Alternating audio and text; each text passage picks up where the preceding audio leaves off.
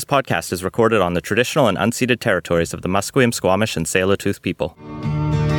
British Columbia, I've seen your mountains high, seen your pretty rainbows and your blue crystal skies, watched your winding rivers as they flow around the bend. To me, you're not a stranger, you'll always be a friend.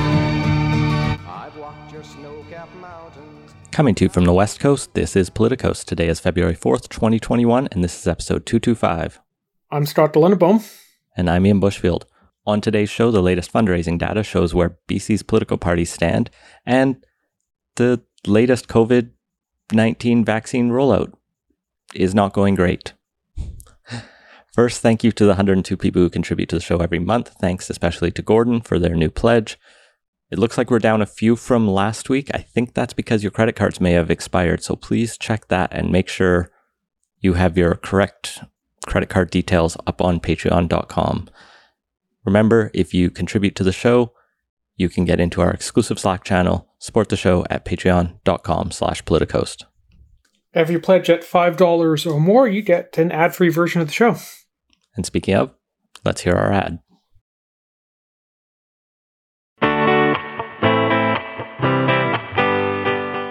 Politicos is in partnership with BC Today, British Columbia's daily newsletter dedicated exclusively to BC politics. Sign up for a free trial to have unique coverage of the BC legislature delivered to your inbox every morning. Listeners to Politicos enter the offer code CITIZEN for access to a special rate. For your free 2-week trial of the newsletter, go to politicstoday.news/free-trial. Moving into our first segment, Raking in the Big Bucks. The Elections BC released 2 big reports this week. The 2020 Provincial General Election Financing Reports and the Q4 2020 Interim Financial Reports. So it's time for a numbers segment. I read a whole bunch of numbers and I'm eager to talk about it. Okay. Where do you want to start, Scott? Let's go very high level on the provincial general election because just reading off a long list of numbers doesn't make for a super great podcast. But what's the takeaway? The takeaway is the NDP were the big spenders this election. They spent $4.2 million over the course of the election. The BC Liberals spent $3.1 million, and the BC Greens spent a mere $730,000. It's not that surprising given the size of the campaigns. I'd have to go back and check all of history, but this may be the first election campaign where the NDP has outspent their political rival. Definitely the first in quite a while. And it goes to show when they won, but we had seen the Liberals struggling to fundraise under the new rules and since losing power since 2017. And the results really went to the victor. We talked through the election continually about how it was somewhat of a foregone conclusion, and that probably depressed the opposition party's fundraising a little bit. Money counts. Yeah, and it didn't help that the Liberals weren't exactly running someone who I think really stirred up the passions of the base at all. So yeah, between a leader who's didn't have fundraising as their strongest suit and just the general strength of the NDP, the high-level takeaway isn't really surprising on this. So moving beyond the top level, there's some interesting little tidbits throughout the reports that came out. Richard Zussman pointed out on Twitter that the BC Liberals actually transferred $17,000 to Laurie Thronis after he resigned as a BC Liberal candidate. And so parties generally transfer money to and from their local candidates just as a way to make sure that the really strong fundraisers or people that throw money just into the central pot can still support these smaller campaigns or campaigns where they don't necessarily have as much funds. It seemed weird to Zussman and I think many onlookers that the party would be funding a candidate who had quit the party. It wasn't so much didn't so much quit as was quitted from the party. Yeah, so that definitely struck a lot of people's weird, including myself. The Liberals' response to this is that this was based on pre-existing agreements that were between Thronis' local campaign and the BC Liberal Party overall, and they were just executing those agreements made when he was officially a Liberal, and that just ended up going through afterwards.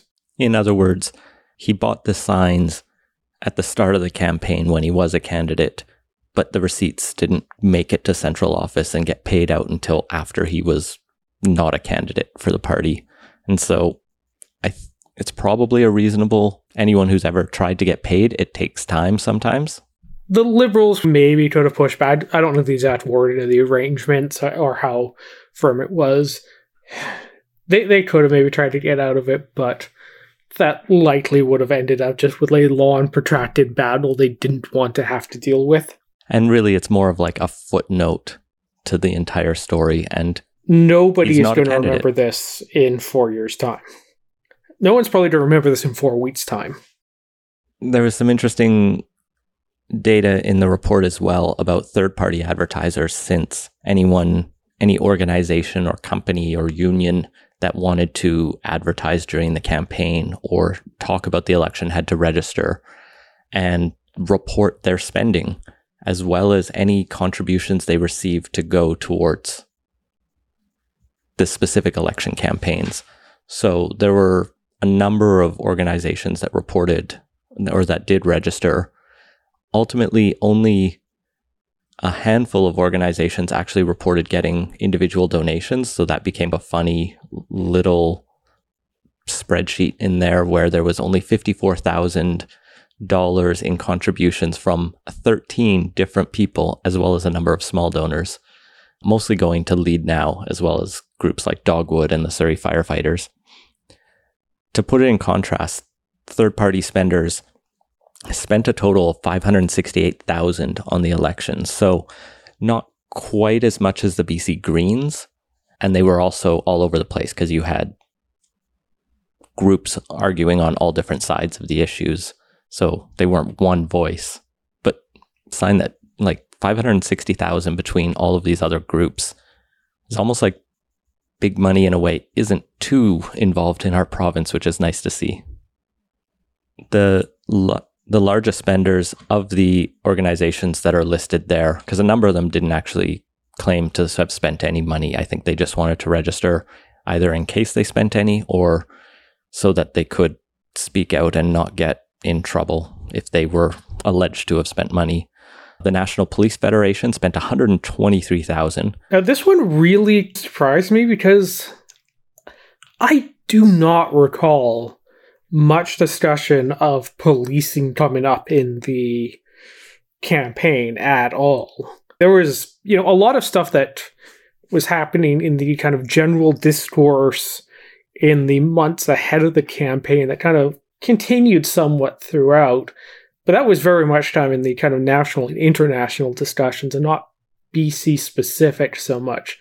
So seeing them as the top spenders odd, and the fact that I'm having trouble remembering is probably something they didn't get a huge amount of value for their money.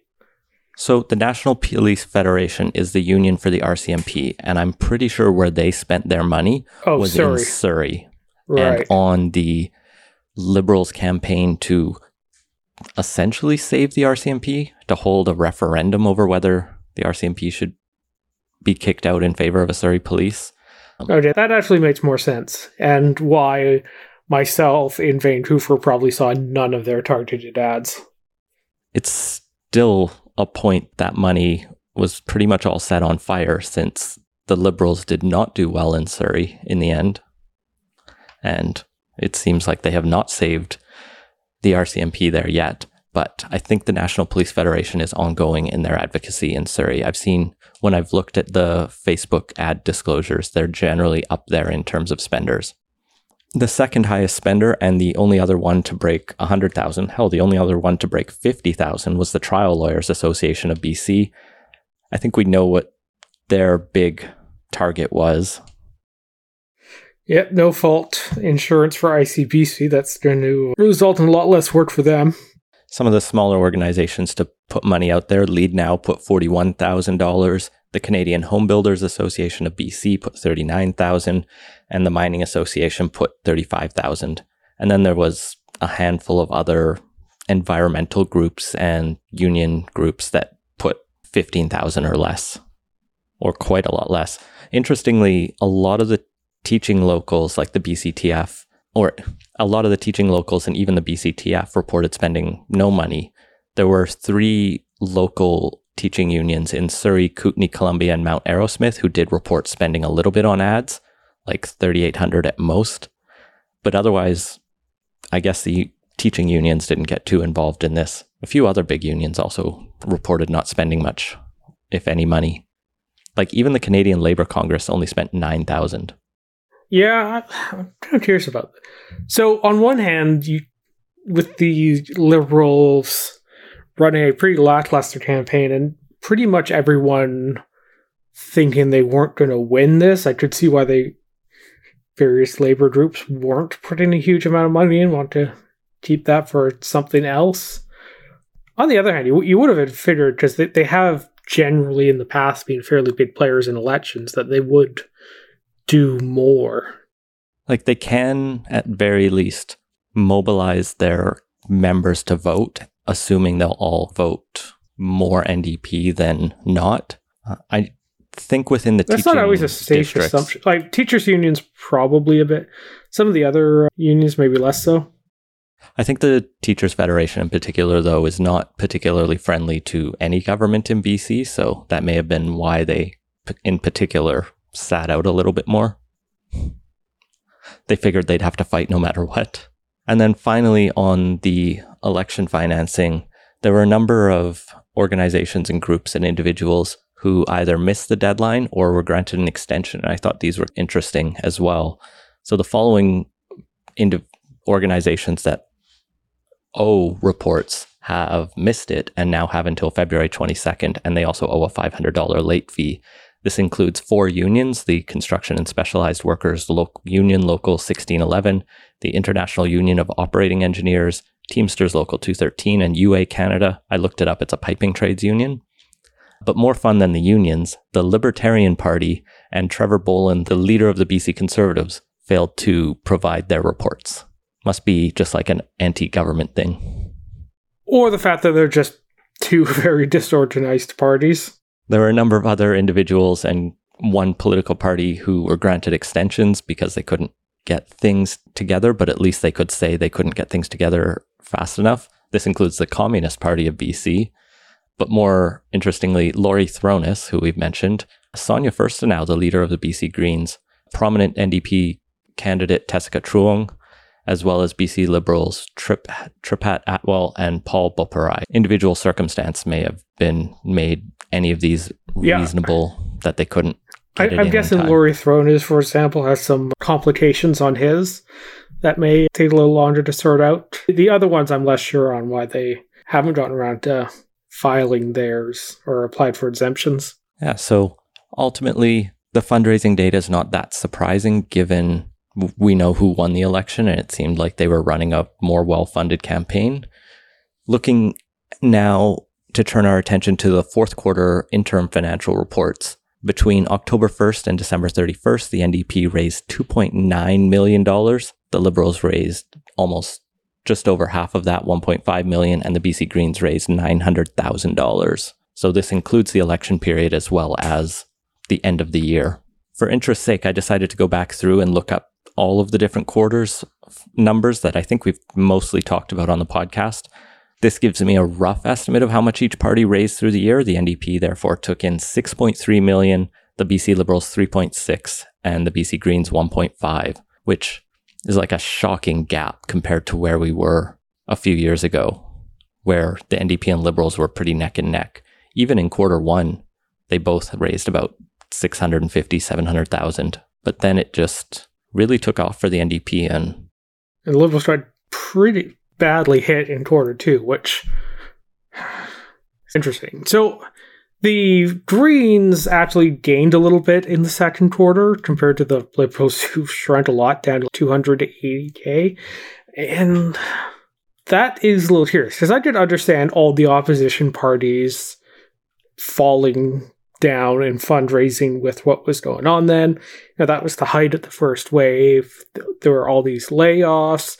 I think that was peak economic uncertainty during this past year. So it makes a lot of sense why fundraising would take a hit in Q2.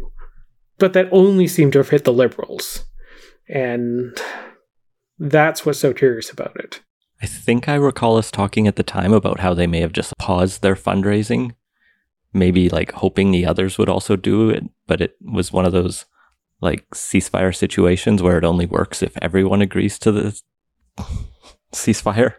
Yeah, and that was one of the Liberals' big mistakes this past year.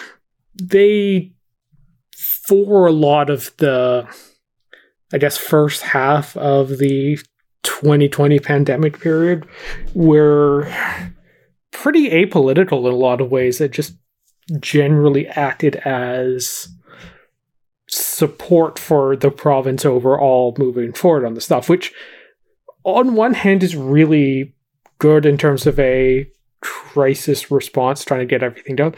But politically, they paid a pretty big price for that, both in terms of fundraising and ended up just making John Horgan look good right before an election that, you know, the NDP capitalized on quite a bit. So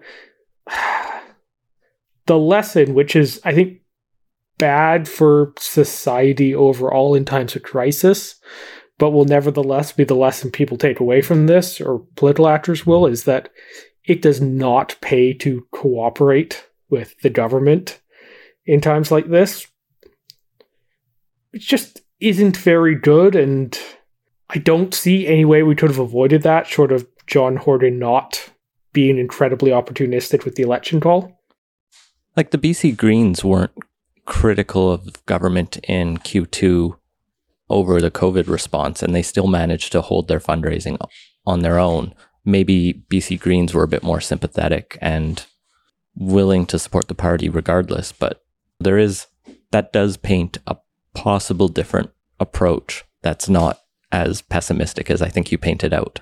The Greens also lost the seat, so you can make a case off the fundraising numbers a bit, but no opposition party fared well for not being harsher on the government. Looking forward, this paints an interesting and very difficult path for whoever takes over as the BC Liberal leader. Not only is the party significantly behind in fundraising after 2020, but with the per vote subsidy based on the number of votes now that was cast for each party in the 2020 election, the NDP is going to look at a significant top up over its opposition parties going forward, only exacerbating these challenges. So figuring out how to really build out that grassroots fundraising and support is going to be like job number one for whoever wins that poison chalice. It's something they should be able to do. The playbook for that is really written by the Conservative Party of Canada back after they abolished the federal per vote subsidy. Parties know how to do this. Now, it doesn't provide, or there are definitely ways I don't think it helps the overall culture of politics in the country to have a very grassroots focused small dollar donation model, because it incentivizes parties to ramp up the rhetoric to 11 in order to make their supporters really mad about the other party so they donate, which is somewhat corrosive on things, but is very much the incentive structure that emerges from having to move to a kind of small dollar donation model. And just to wrap it off, the Greens did well on fundraising for their size, but like you said, they only managed to hold 2 seats out of the election. They did well in a number of other seats, but just missed those breakthroughs. So there is engagement in that party, but keeping that momentum up for 4 years is going to be, I think, their big challenge. And I don't think it's likely that Sonia Furstenau or Adam Olsen will be retiring from politics. So hopefully they won't be facing a by-election, but maybe they have a chance to break through if they're lucky in another by-election if it comes up.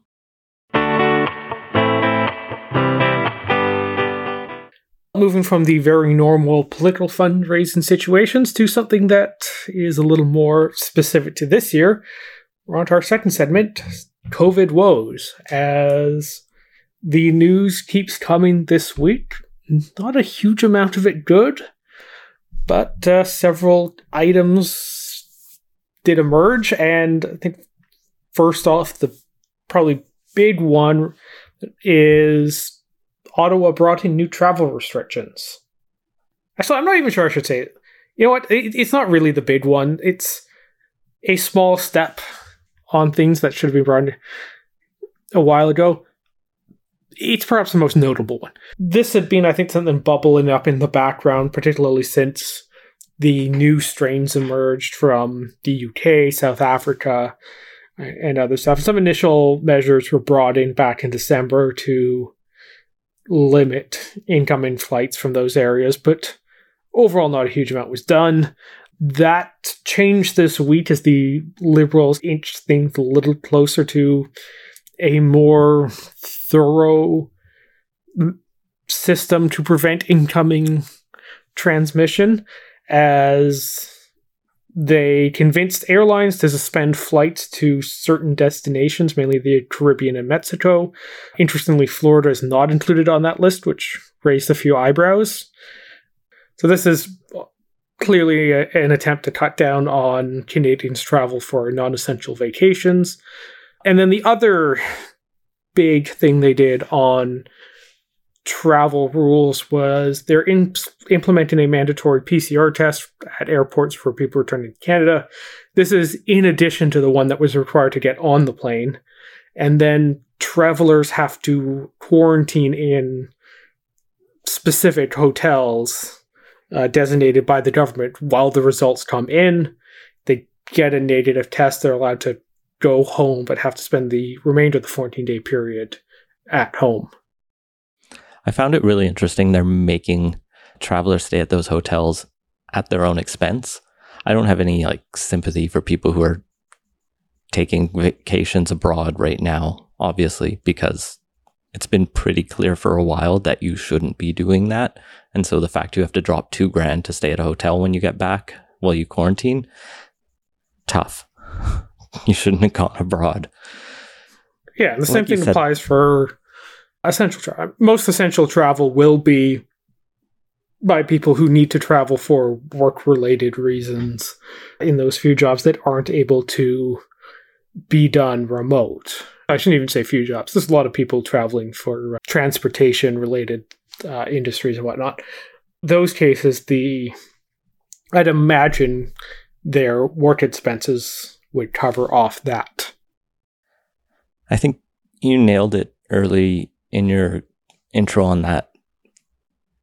All of this is good and reasonable to help slow the spread of the new variants in particular, but why all of this is happening at the start of February 2021 instead of just the February 2020? Yeah. Yeah, so that's, I think, where I am on a lot of this stuff, and we'll get into vaccines. And the second half of this segment is, if the government wants to be applauded for the efforts they're taking, it needs to be something that is clearly the result of a new development that requires a new measure, whereas pretty much everything they're doing is responses to things that should have been obvious back early in the pandemic. And at this point, there's just there's no credit gets given for turning in the assignment 10 months late. And the places that have been really successful at stopping the spread of COVID, they've all had a system like this in one way or another. Typically, they don't even allow you to go home after 3 days with negative test. It's a full 14 days in quarantine. No ifs, ands, or buts. And they test you. That's what's allowed Australia to have good results. That's what's allowed New Zealand, Taiwan, South Korea, Singapore. All of these places put in place measures to stop the spread and stop the introduction. And whereas we're still in the limit the spread. and control it. Even like BC announced updated safety measures for K-12 schools today, which basically extended the mask mandate for schools from the hallways to the time it takes a student to walk to their desk. They don't have to wear it at their desk. That's their choice. So the spot where the students are going to be for 6 hours a day or so, they don't actually have to wear argument. Pardon? Yeah, the argument is that you're not required to wear your mask at your desk at work, although your office doesn't generally have 30 people crammed into a space where you can't all keep 2 meters apart. Like many high school classrooms, especially in science departments, you have 4 kids at a table because it's a workbench rather than like individual desks spaced out. I think there's just a misconception about what our schools actually look like. I mean, the other defense is at least we haven't seen much transmission in schools, but I think what it all comes down to is we continue to just fight the last battle on this issue. We're always fighting the virus as it was rather than being proactive enough to get to COVID-0, for example. I'm not even sure if it's a case of fighting the last battle. Like, that's not the metaphor I necessarily reach for. It's this... I'm not even sure how to describe it. Kind of a culture that... I'm struggling for words. There is a general thing in Canadian culture that makes a lot of people, a lot of decision makers kind of risk averse, and particularly it's noticeable in governments, tendency to not want to overreact or have the embarrassment of committing too many resources to something and it's shown it was not needed and ultimately wasteful. And that seems to have percolated through the entire response to COVID, with the possible inception of CERB and a few of the other programs the feds brought in very early on for support measures. And everything else, particularly the non-pharmaceutical interventions, have generally taken that approach. And that kind of risk-averse, I never wanted to overreact to something measures has also, I think, combined with the fact that quite a few of the non-political decision makers and experts come from a science background, which is great, but there was also the tendency to only want to react or implement something when there was evidence on the level that would be able to be published in a journal, rather than the evidence we could make a hunch that this would generally work. If the costs are low enough, we might as well do it and can evaluate as things go on. And that has also, I think, led us to always be reactive rather than proactive. We have to assume it's that way. One of my big pet peeves is that we don't fully know what public health has advised government, because what we see is the presentation of what the agreed approach will be. Any government advisor will present a minister with multiple scenarios, especially a scientist will say, all right, if you do X, here will be the result. If you do Y, here will be a predicted result. Here's what we can tell you about the inputs. And then the minister has been choosing one based on political values, which is their point and is their purpose. But then they're relaying it as though it's the only scientifically valid one to have taken, even when it's clear that's not true based on the fact there are different approaches around the world. So it's this like aversion that you were talking about to taking risks, as well as an aversion to really own political decisions as what they are. And here we are. Yeah. There's a lot of issues that have been through. I don't want to right now relitigate every questionable decision that's been made by the relevant people throughout this. There is a lot, and when this is all over and we're no longer focused on the day-to-day, there absolutely needs to be a royal commission or 2 or 3 into all the various aspects of how Canada, the government, society as a whole reacted to this, because there were definitely a bunch of mistakes made through there, some of them understandable in the moment, but the reason you go back after and do these reviews is so you can identify them for next time. And there hasn't been nearly as much introspection as is warranted, and that is something that I hope we keep in mind when we are all vaccinated and are starting to move back to normal, that we don't lose sight of the lessons that have been learned from this the hard way. Speaking of hard lessons and mistakes being made, should we talk about vaccines? Yeah, it has not been a good couple of weeks for vaccines. There have been so many stories. Yeah, so I guess first off, well, the kind of high-level big news is that both Pfizer and Moderna, the two vaccines that are currently approved in Canada, both companies are cutting shipments from what was originally planned. Pfizer's cutting by 56%, or 845-ish thousand doses. Moderna's only ships once a month, but they're expected that the next shipment around the week of February 22nd is going to be reduced by 20 to 25%, which will mean about 249,000 fewer doses coming in. So this is a fairly big gap from what was expected. And Canada already wasn't on a great vaccine trajectory before. So, right now, Canada is somewhere in, I think, around 33rd in the world for vaccinations. So there is a long way to go, and we could definitely be doing a lot more and performing a lot better. We're a G7 country. We should be somewhere around the top 7, and we are just not.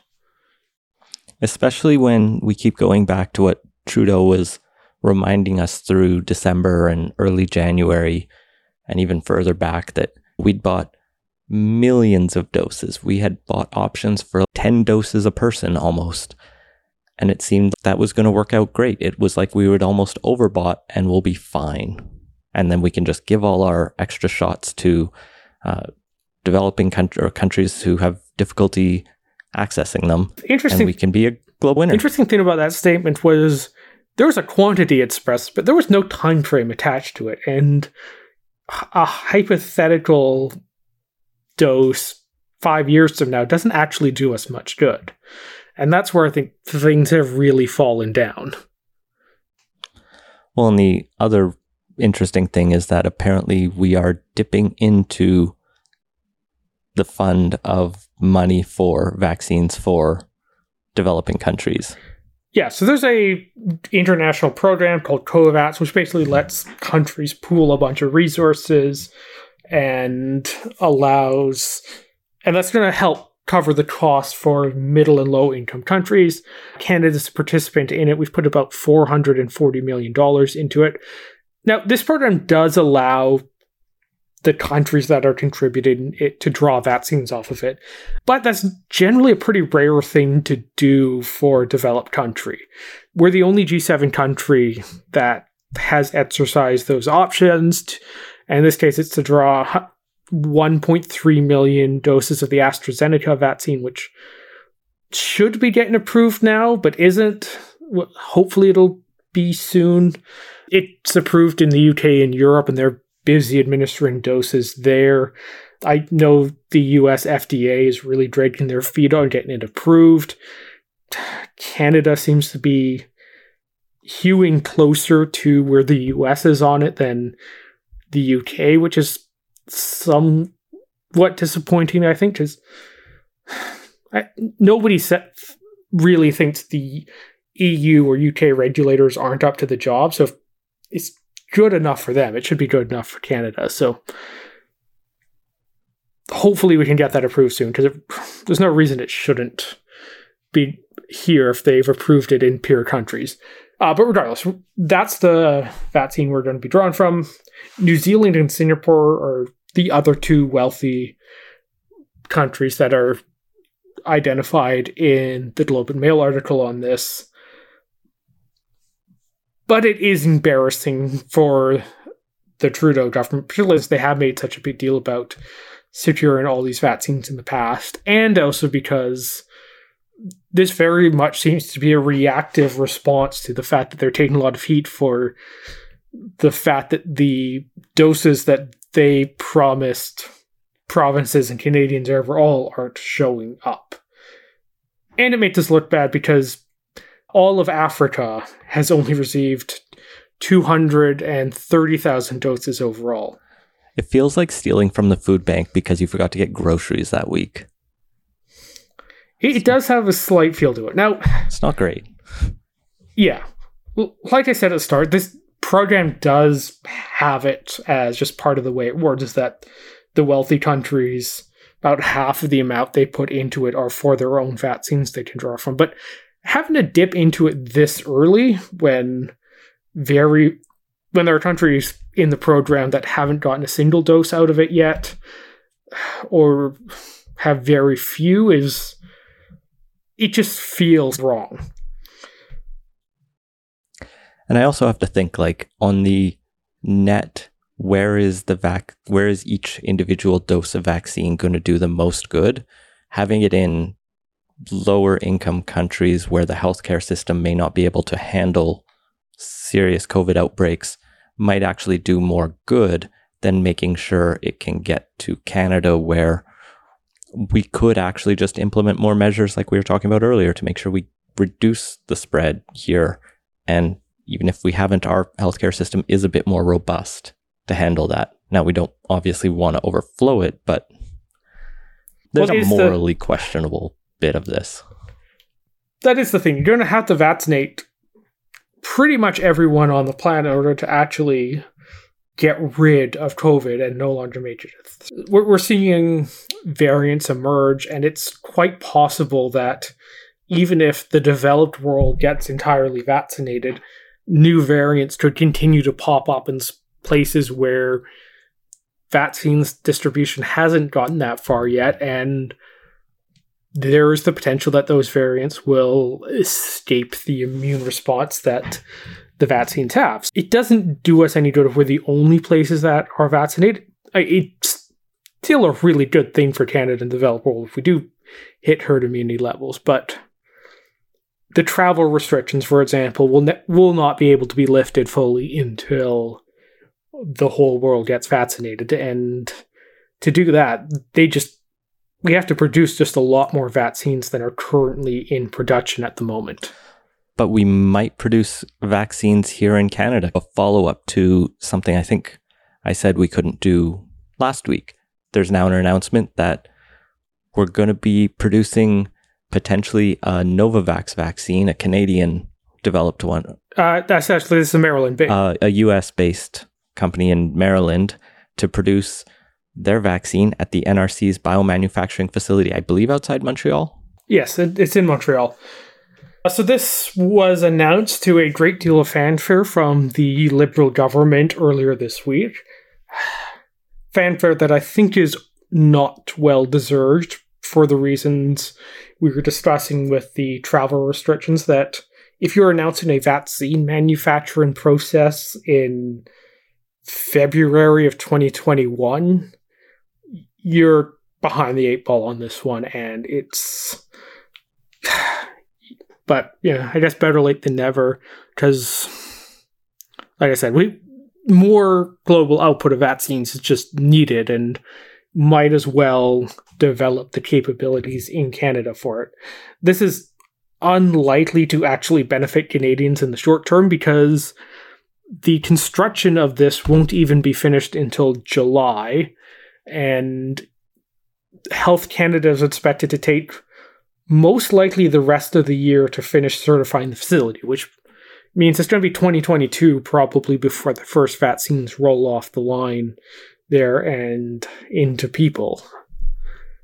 But nevertheless, it is a good capability to develop, and if for no other reason, then that means more vaccines that can be put into the COVAX program, and it's quite likely that we'll have to basically do a couple years of whack-a-mole against the various COVID variants that pop up. So it's possible future booster doses may be needed to be produced, and having the ability to produce those domestically is also useful. Nevertheless, announcing this a year in and then taking another year before it actually starts delivering it's not great. We'll be ready for COVID 2022. The other thing that'll help is this facility that Precision Nanosystems here in Vancouver is actually developing. They aim to be able to produce 240 million vaccine doses annually, but that's not starting till 2023. So later pandemics we'll be ready for. Yeah, so these are good capabilities to develop. Now, Canada's going to have to probably have ongoing subsidies that keep these places up and running post-pandemic, and it's going to have to be something Canadians are just willing to spend some money on, despite the fact that we tend to be pretty aggressively thrifty often when it comes to such things, but just going to have to be how it is. But likewise, 2023 is a little ways away, and it's disappointing these are so long, especially the certification part. Now, I understand that Health Canada typically takes a couple of years, so this is already a compressed time frame, but there's got to be a way to determine that a facility is able to meet the required quality outputs in less than 6 months' time. This, I think, goes to the general problem that there just seems to be a lack of urgency on everyone's part in the government towards actually solving these issues and getting vaccines into people's arms, when this should be the overwhelming priority for everyone. If there's a place I think the analogy to wars have been made shortcuts on, it's on the making sure the facility that develops the things we want to inject every human with is up to snuff. Like, I know we need to do this as quickly as possible, but we don't need a scandal rocking the COVID vaccine itself, lest it buoy anti-vaxxers and everything else that's already pushing against a successful vaccine campaign. Yeah, you absolutely need to make sure it's working properly. Nevertheless, the government was pretty happy to celebrate that timeline, and that doesn't really seem sufficient given the actual situation on the ground. And the war analogy's been made a few times, or allusions to the war analogy has been made a few times and what we should be doing. And this doesn't feel like it's achieving that level of urgency and commitment. And I think more effort to accelerate those timelines would be worthwhile. The last story I have in here to touch upon also deals with creating vaccine hesitancy, and the bad one here in BC. This is coming out of the Nuhawk Nation near Bella Coola, where Dr. John Harding from Vancouver Coastal Health just left the community with over 200 doses of the vaccine, of the Moderna vaccine that was supposed to be given to members of that nation, after what seems like a bizarre and probably pretty racist interaction between him and various leaders of their health team. So Dr. Harding, it's alleged through recordings between him and others that he was upset over the, quote, aggressive and shocking email sent to him by the Nuhawk executive director, Wilma Mack. And as a result, he took the vaccine back to Vancouver. He also left after only being up there for 5 days, and he left with an RCMP escort because he thought people were going to stick him up, which is quite a sign of how tense things got. There were weird claims in emails that were released or discovered by the media that healthcare workers from Vancouver Coastal Health alleged that the Wi-Fi was too spotty to properly administer the vaccines because they couldn't say, oh, this person is who. They couldn't do the record keeping without having good Wi-Fi. Like they couldn't revert to paper. Yeah.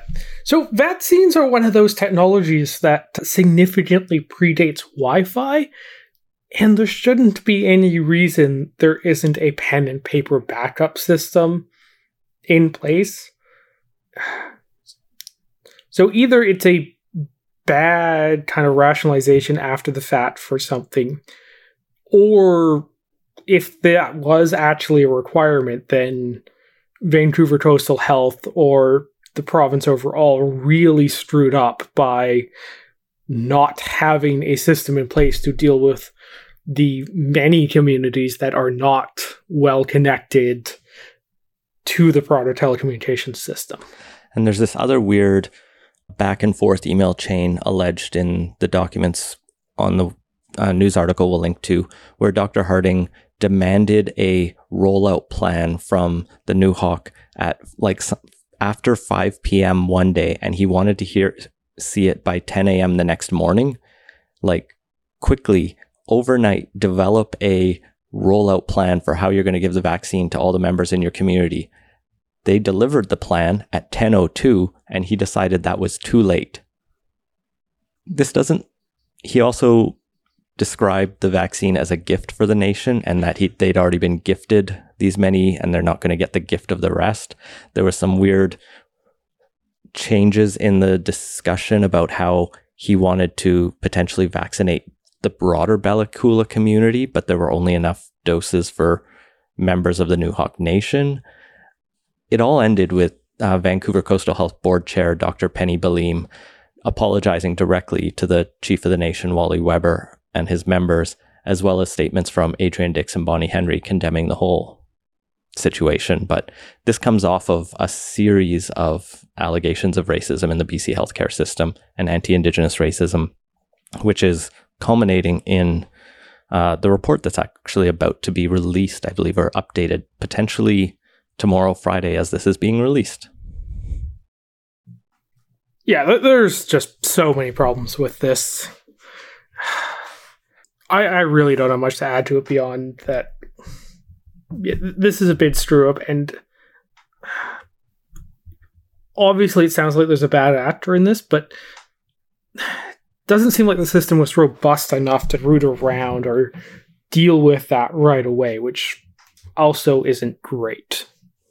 Like, you don't want the public health authority coming in and saying, here's how you have to do it, but also coming in and saying, if you don't have a plan to do it, we're not going to help you make one, and we'll just take the vaccine and go, is also not acceptable. So this, it's an utter failure. As members of the nation said, this is deeply disappointing. Do fucking better.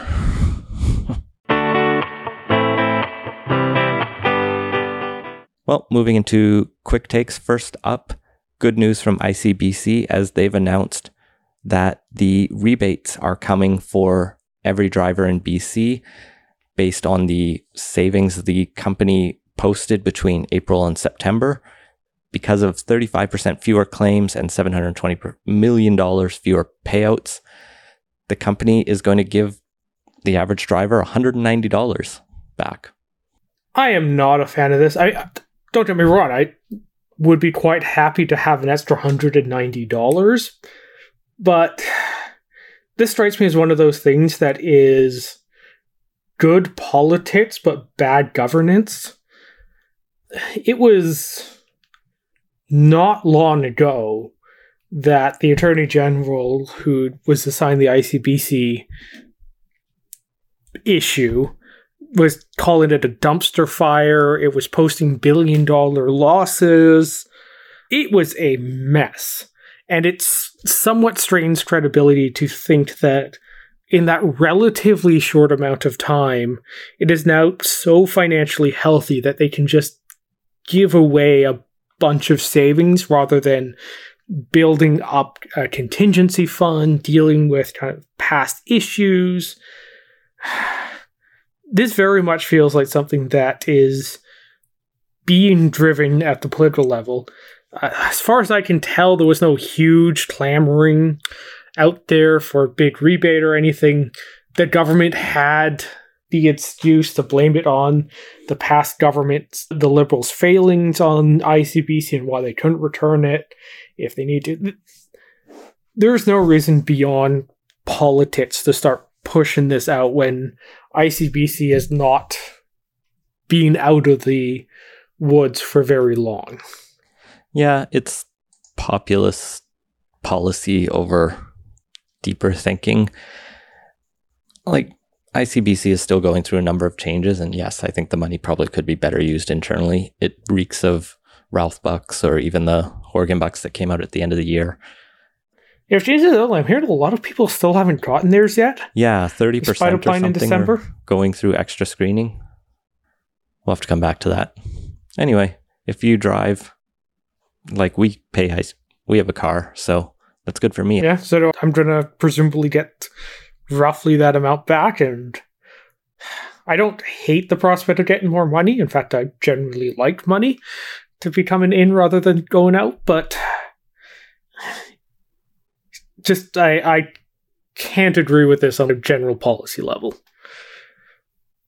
Yeah, there's no good segue to this, so next up is the government announced this week that the Proud Boys and 13 other groups are getting added to Canada's list of terrorist entities. This is a mix of the Proud Boys, a couple other far-right groups, something called the Russian Imperial Movement, which apparently conducted an attack in Sweden, and a bunch of Al-Qaeda and ISIS affiliates. Yeah, this is a win for Jagmeet Singh and the NDP, who were pushing for the Proud Boys to be listed following... Actually, they were pushing for it before the Capitol attack, and then they really pushed it when it became clear that was a good line to use. It does vindicate those critics, particularly people like Harsha Walia of the BC Civil Liberties Association, who were pointing out that be careful what you wish for.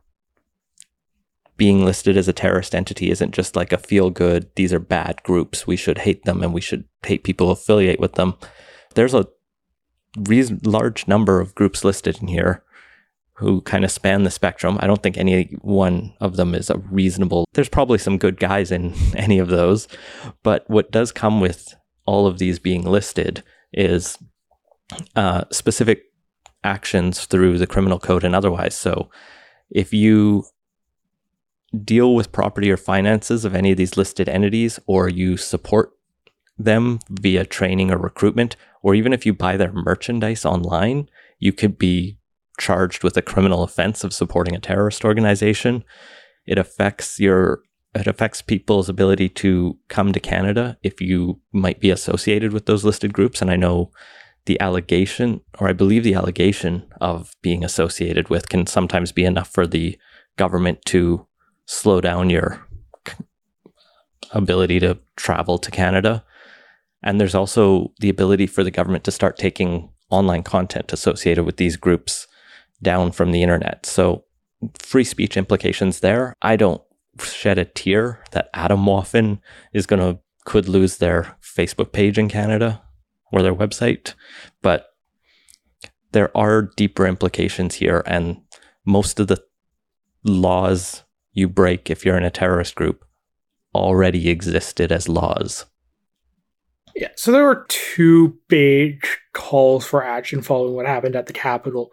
One was to bring in new domestic terror legislation. This is primarily US-based, but Canada often kind of looks to what's happening there when considering changes to the criminal code here, because generally the border's pretty open, and we also have a lot of kind of shared cultural and kind of ideas flow back and forth across pretty easily. So it could have easily been the thing that Canada also undertook in response. Now they don't appear to have been going that way, and that's good because there's no real sign that there was a lack of legal tools problem in the lead up to that, rather than more general failures to actually synthesize and act on the information that was already available. And then there's the calls to designate these various groups as terrorists, and yeah, they all seem like bad groups. I don't think anyone's going to shed a tear for any of them, but I don't like how this became a political football, and the decisions to add those were done for, or appear to be done for, political reasons rather than because this is what the experts in the security services have concluded based on all the available information are the organizations that actually pose a threat to Canadians and Canada overall. And I get why the NDP wanted to make this a big thing. They probably collected a bunch of emails and potential voter data off their push and their calls for this. It's good politics for the NDP, but I don't like the general approach of it. Like, I largely agree, but while we're talking about the NDP playing politics and generating more funds, I guess, the other story to come out this week is that they've cleared their $7.7 million debt left from the past election. This is a pretty big milestone for the party, given that they've been plagued by stories for the last several years of how poor financial state they've been in. They notably had a giant mortgage taken out against their Ottawa headquarter buildings. There's still a collateral mortgage against that, but without the debt, it's, I guess, less serious. I think this is different debt. They still have a mortgage on the building, but the debt, other campaign debt, has been cleared off. Like, it does put them in a position where they could fight another election, because you can always just, when you're a major political party, you can take out that debt, you can take out that loan, fight the thing, and make it up, hopefully by the next election. The party also saved some money last year by not hosting a convention, even virtually. This to the ire of many activists within the party I know, but now they will have one in April. So, would a convention have really mattered? I mean, the activists are annoyed, but... Oh yeah, the party doesn't listen to the activists anyway. But yeah, NDP activists are perpetually perturbed, but more generally, the stuff get passed at conventions that party leaders and campaigns ignore. It's not a big deal if they... I don't know what the bylaws say and whether or not they were technically in violation of that or something, but it's just not a big deal if you go a year without a convention between elections. I did find it funny that the NDP's 2021 convention is going to be on the same weekend as the Liberals. I don't think there are many people who intend on going to both, because legally you're not supposed, under most party bylaws, you're not supposed to be a member of multiple political parties. It does mean they'll be competing for media attention. Yeah. The Liberals don't really have a membership anymore. They have this nebulous, like, free supporter thing that isn't quite the same as a membership was. There's no fee associated with it. It's honestly weird. I think they still have members for voting for resolutions and things like that. It was just supporters can vote for the leader.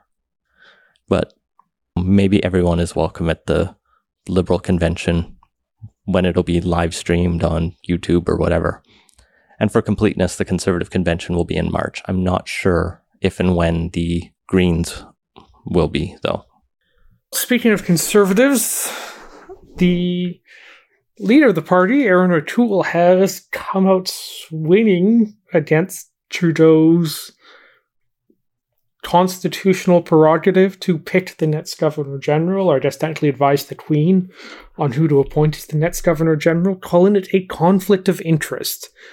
The basic theory behind his claim is that in a minority parliament, a Governor-General may be called upon to resolve disputes around what would happen if the government were to, say, lose a confidence vote, or if there's a repeat of what happened in 2008 with the prorogation brouhaha, that having a governor general appointed by a prime minister would potentially be a conflict of interest, which is just not what conflicts of interest are, or how the conflict of interest system works. Like, he has the smallest bit of a point that the arm's length panel that Harper used is probably a better process for choosing the governor general than just whoever the prime minister thinks would be a showy name to put up there. But, like, realistically, I think it would be.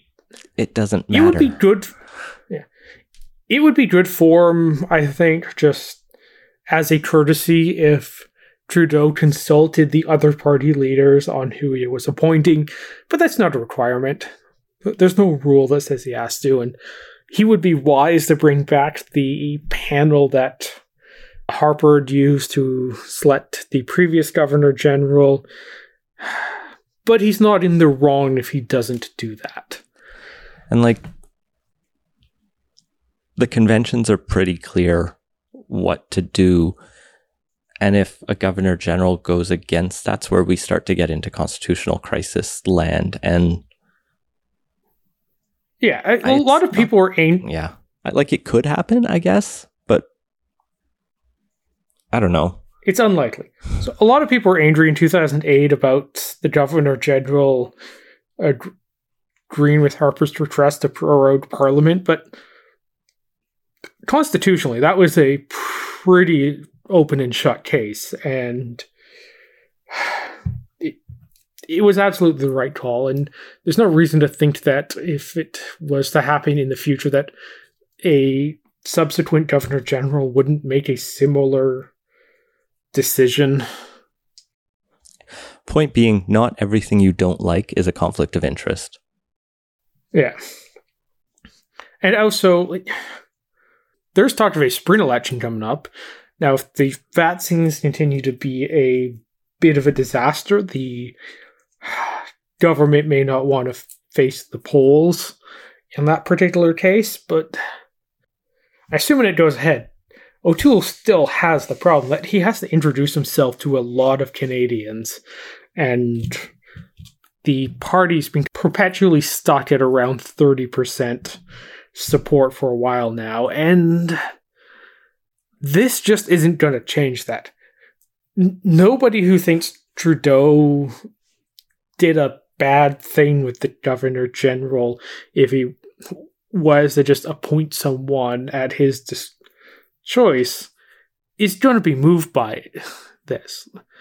Or is that person is not like the typical voter on this, and it's not enough people to actually move the polls at all. There's a few dozen people on Twitter who will be angry about it, but it's just not a issue that has any real resonance. So why is he spending so much time on this?